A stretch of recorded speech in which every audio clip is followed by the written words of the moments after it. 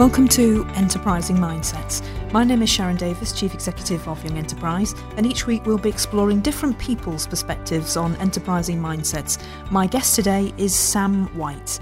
Sam is the multi-award-winning Chief Executive of Freedom Services, a UK-based group of companies including Action 365, Pucker Insure and Freedom Brokers, and Stella Insurance in Australia. Having started her first company in 1999, aged just 24, in her sister's conservatory, 20 years later she employs over 150 staff, with offices in Cheadle, Cheshire and Sydney, Australia, with a turnover of 18 million. Sam prides herself on operating a true meritocracy, a vocal supporter of equal rights in the workplace. 67% of Sam's directors are women, motivated by a desire to change the insurance industry for the better and level the playing field. Sam, congratulations first on the successful launch of Stella Insurance in Australia. Thank you very much. Great PR coverage, including a fantastic article in Marie Claire. So really exciting times. But if I may take you back to the start of your journey. So what was it like growing up for you? Were you always going to be an entrepreneur?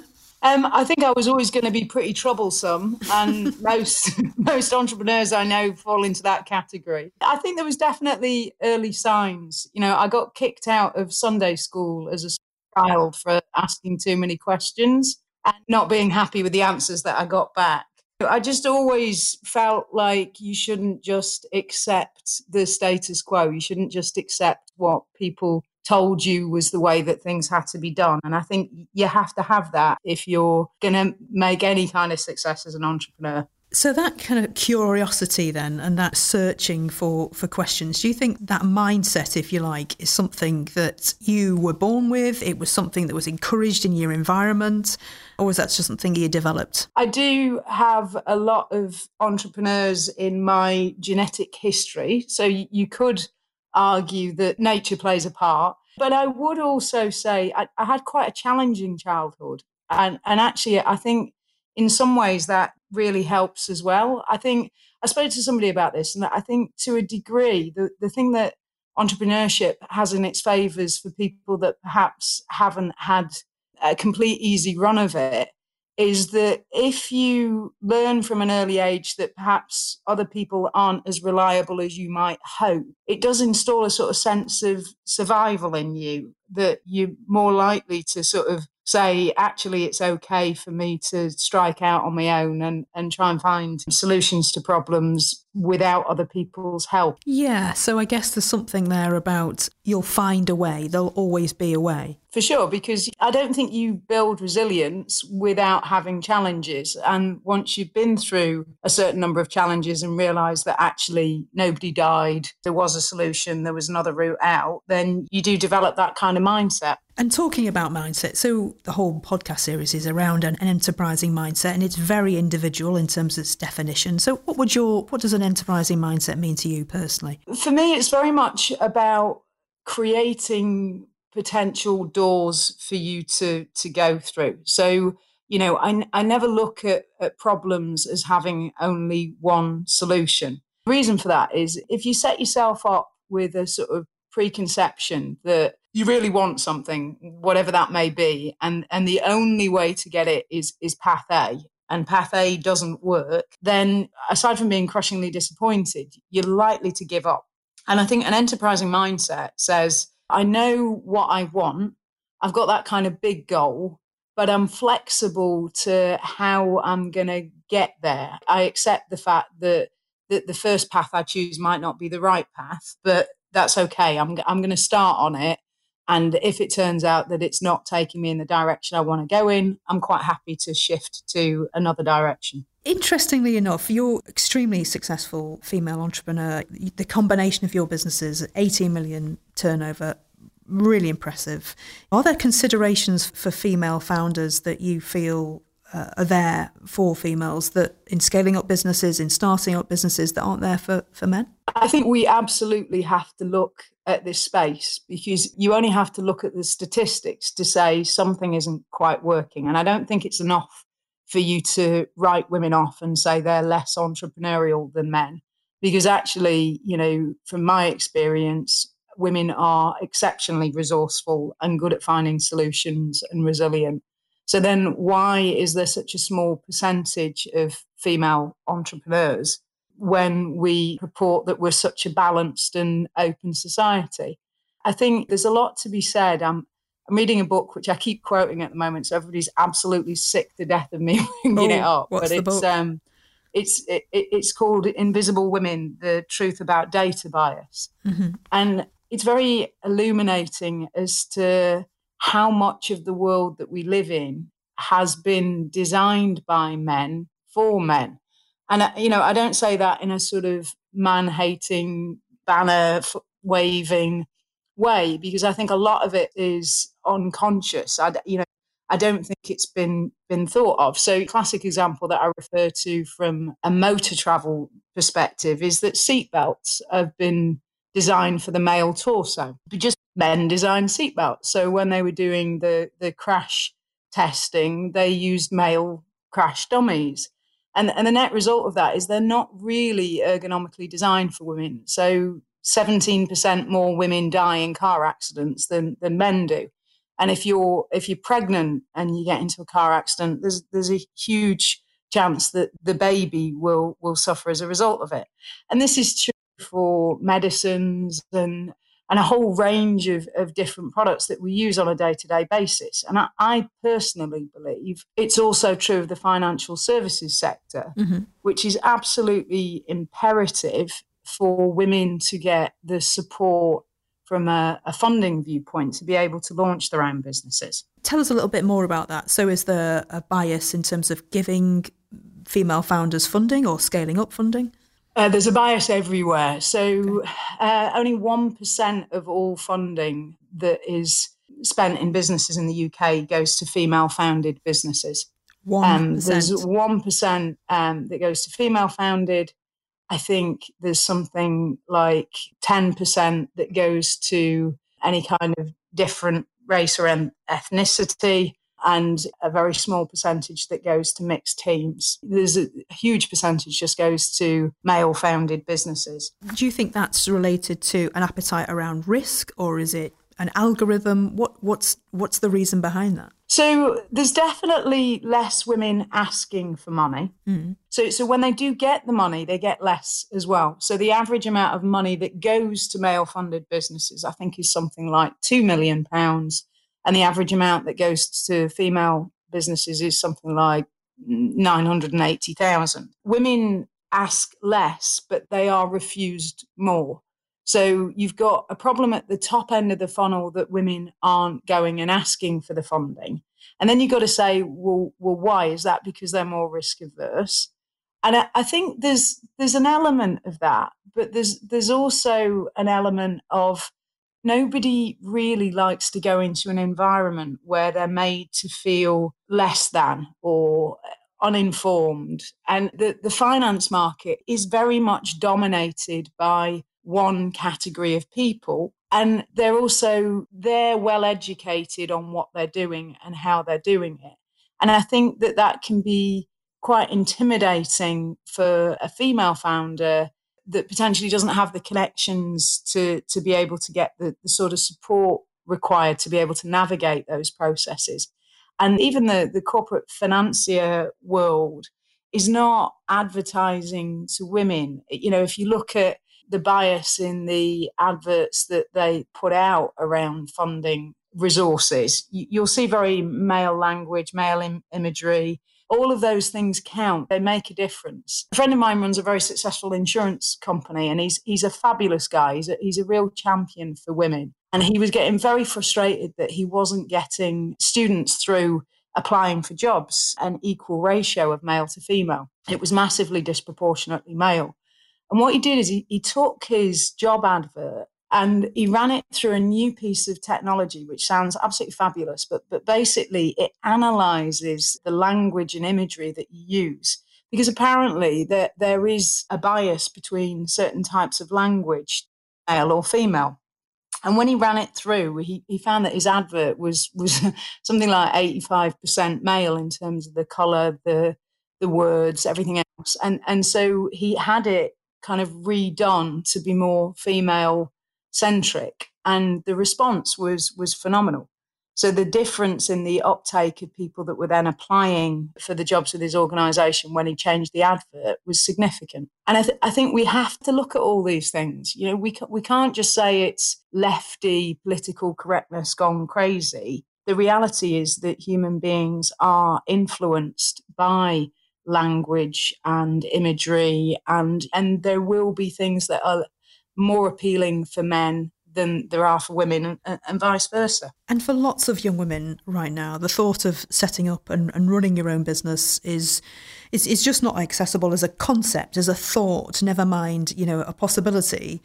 You talk about the potential for feeling intimidated as a female founder. How have you overcome that? And what can we learn from that in terms of sharing that with learning with young women? I think it did help that I was quite young when I started. So I think you were 24, weren't you, when you started your first business? Yeah. And, you know, for any entrepreneur, I think the longer you leave it, probably the harder it is.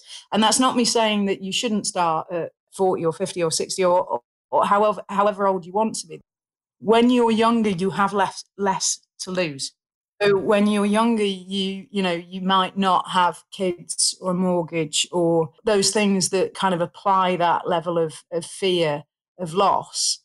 But I think for me, that the main thing that I had in my favour and something that I cling on to very strongly now is what's the worst that can happen philosophy. I think a lot of people look and think that decisions are so permanent. If I do this now, then this is like a massive decision because it's irreversible. And of course, it's just not true. Like when I started my business from my sister's conservatory, I was of the basis, I'll give it a go. And if it doesn't work out, I can always get a job. It's not the end of the world if I can't make this work. Now people may say, well, you know, so then you're not fully committed. But I don't agree with that at all. I don't think it's helpful to put a massive pressure on yourself in any endeavour. I mean, think about a new relationship. Go out on a first date and you've worked yourself up that this person's going to be the person that you marry and settle down and have kids with. And if the date doesn't go well, then the whole thing's going to collapse. The chances are you're not going to have a great time. And you're probably going to terrify the other person. I was going to say. But this is true in every endeavour in life. By all means, give it 100%, try your best, but don't go into it putting the pressure on yourself that this, if it doesn't work out, is an absolute disaster and, you know, your whole life's going to collapse in itself. Because for me, there was just as big a risk of taking a job and not enjoying it or it being the wrong job as there was trying to do something for myself. I'm just thinking back when I was a kid, and just the thought of talking to my dad about being an entrepreneur or setting out. I mean, he was a tree feller. He was like kind of a one man band kind of thing. But if I had spoke to him about being an entrepreneur and setting out on my own, he just would be like, "Oh, what are you doing? You know, you just need to get a job. You know, just have a salary coming in." I mean, how do we help young people and work with families for perhaps it is really important to have an income coming in, a salary coming in? How do we work to help people think about that your career isn't just going to be one thing, it's not going to be linear, that you could perhaps look at setting up a business? Well, parents are really tricky. I mean, I say don't talk to your parents about it, but that's probably not that you're looking for. But I mean, my dad was very much the same. Ironically, his dad had been a serial entrepreneur. Oh. Attitude to risk was extremely high. And as such, my dad had quite a turbulent childhood where his father had made a load of money and he was in the best private school in the land and then lost it all. And he was in a council estate school in Liverpool and having the crap beaten out of him because he didn't speak like the other kids. So he had an inherent fear that being an entrepreneur was risky and dangerous. And I think I probably wasn't hugely forthcoming when I first started to build the business because I didn't want to compound any fear I might have with his fear. And I think we have to acknowledge that generations are different and we have to acknowledge those fears. Like I always think whatever it is, it's best to get everything out on the table and kind of talk through it, have all of those things discussed. And I think The world is a very different place to where it was perhaps when your dad was felling trees. A lot of jobs don't have the security or consistency anymore that they potentially had years ago. And I think it's important to have that conversation, however scary it may be. Because if you're choosing one path because you think it's a safer path, but actually in reality, potentially it's not, then the alternative becomes more possible and more attractive by default. Because some of those industries which, our families have probably felt were really secure are no longer secure. And I think there's a real opportunity here with the potential to bring new sectors in through digital opportunities, to bring it into schools so that young people who perhaps would never, ever physically have come into contact with life scientists or health sector or whatever that new industry might be, but through digital opportunities they can now get access to that in a way that they couldn't before. So I think you're right. I think there is a real moment now to think about how young people do get access to inspiration, aspiration that just wasn't available even 5 years ago, I would think. It's not just work has to balance perfectly with home. Understanding what you want out of life, what kind of life you want to have. I had a really interesting conversation with a guy that's going to help me raise funds for the business. And actually, he came at it from a totally different perspective. So, look, it's great that I know what you want to do with the business and where you want to take it, but I think we need to kind of go a step before that. And he said, it's really important that you understand what it is that you want personally over the next few years so that we can build a plan that helps you get to that. And I think that the same is true with any young person that's embarking on a career choice. I went to like a speed mentoring event. It was one of the Andy Burnham programs. We had like 1,200 kids and we did the speed mentoring event. And it was really interesting because I was chatting to one girl and she was saying that her parents really wanted her, I think, to be an accountant. And I was like, oh yeah, that's cool. I was like, do you like numbers? Like, do you enjoy that? And she was like, well, no, not really. And I said, well, what do you like? And she said, I absolutely love horses. Okay. I said, well, why wouldn't you want to do something around that? Like, how important is money to you versus career satisfaction? What's your, because we're all different. Some people will only be happy if they're making a ton of money and they've got the best shoes and, they're going to the best places. But this girl was like, I'm not really asked about any of that. I love spending time with animals. And if I could spend 7-8 hours a day with my horses, that would make me ecstatically happy. So I said, well, if I were you, I'd look at careers around that then, because there's absolutely no point doing a job that you hate. Mm-hmm. It's too much of your life. I think that's probably amplified even more now, isn't it? Because the situation that we're in, I think a lot of people are beginning to think, actually, what do I really want from life? The COVID situation has really made people reflect on what's important. And I mean, I certainly have. I kind of think, well, just being able to see my wife most evenings, spend some time with the family is really, really important. So do you find, the last 6 months, has that kind of taught you much personally and professionally? Yeah, I mean, I've definitely enjoyed spending more time with the kids, and it's definitely made me think about what I want to do and how I want to move things forward in the future. It's easy to get caught up in the business of doing. The urgent will be constantly demanding your attention. So the emails, the text messages, the phone calls, the meetings, the business crises, the urgent's always on your case. It's always dragging you away. But the important's really quiet. So your partner, your kids, they're not constantly telling you that you're missing that time with them and that you won't get it back. But you are. And that's the stuff that is deeply important to us as human beings. And I think when you're trying to work out what you want to do with your life, if you don't start from a position of deciding what are those things that are non-negotiable, what are those things that are deeply important to you and personal to you, then you run the risk of living a life for somebody else. And that goes for success, doesn't it now? I mean, what is success really should be what an individual describes as what success, not necessarily what someone prescribes for us.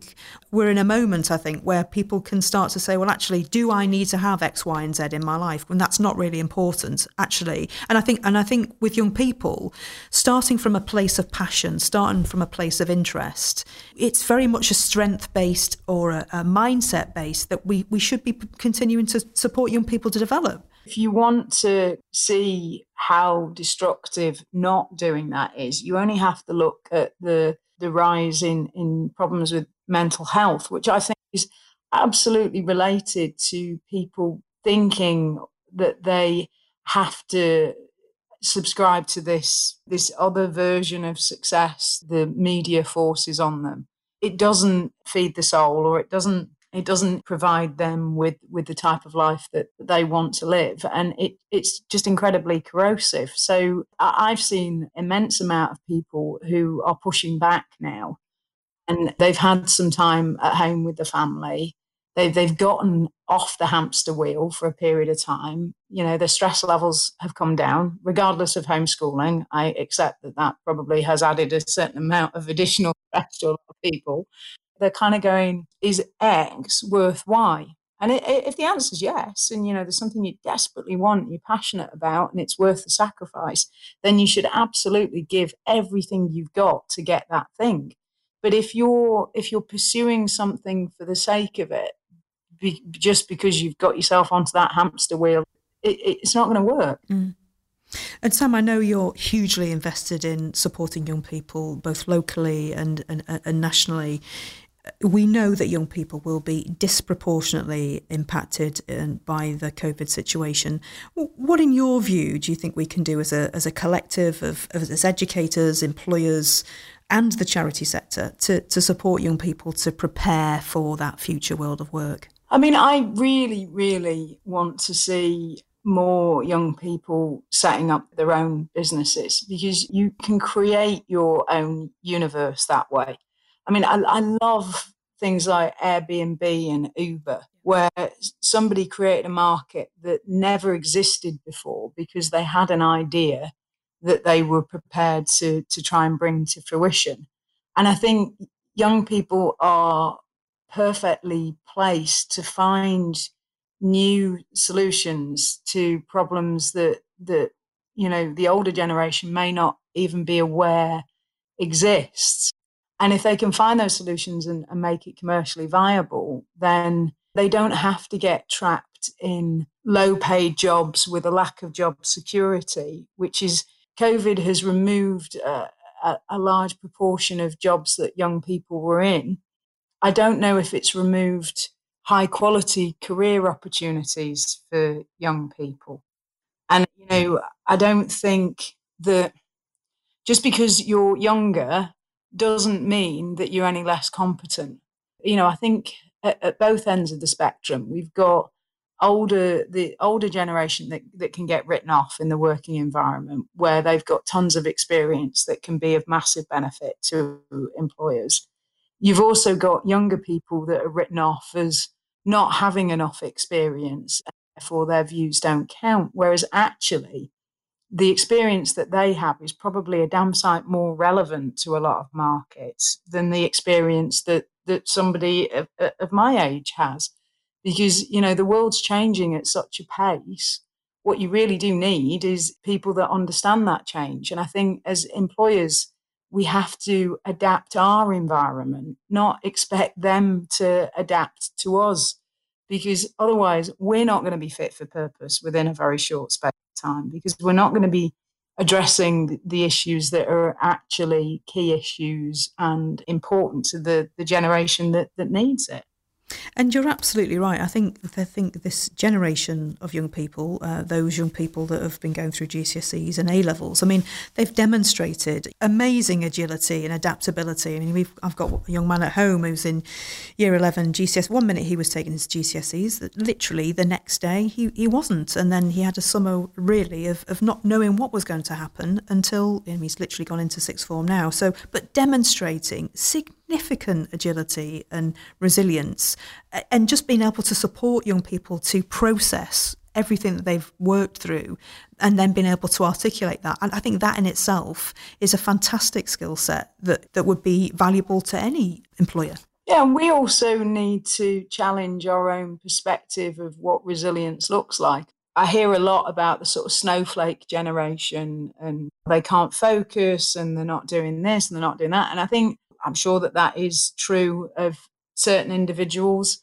But I think you've also got to kind of ask yourself, is it us that haven't created the working environment that are going to absolutely bring out the best in the next generation?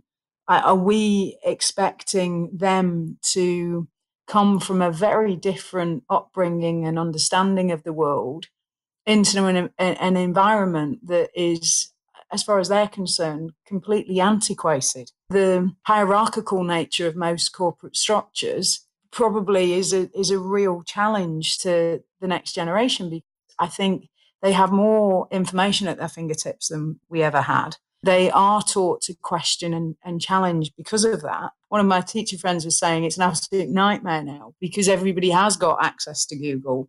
And in the past, you'd stand at the front of the class and you'd make a sort of blanket statement about something and the kids would just accept that that was the truth. But now they're sort of they're going out, that's not true. And there's a piece of information here that shows that what you've just said is factually incorrect. I don't envy them in that dynamic, but I do wonder how much of the environments that we have from a working perspective just are completely at odds with the experience of life the next generation is receiving. What for you fuels an enterprising mindset when, you know, particularly as an entrepreneur, if you're disappointed or you're frustrated, how do you keep that going?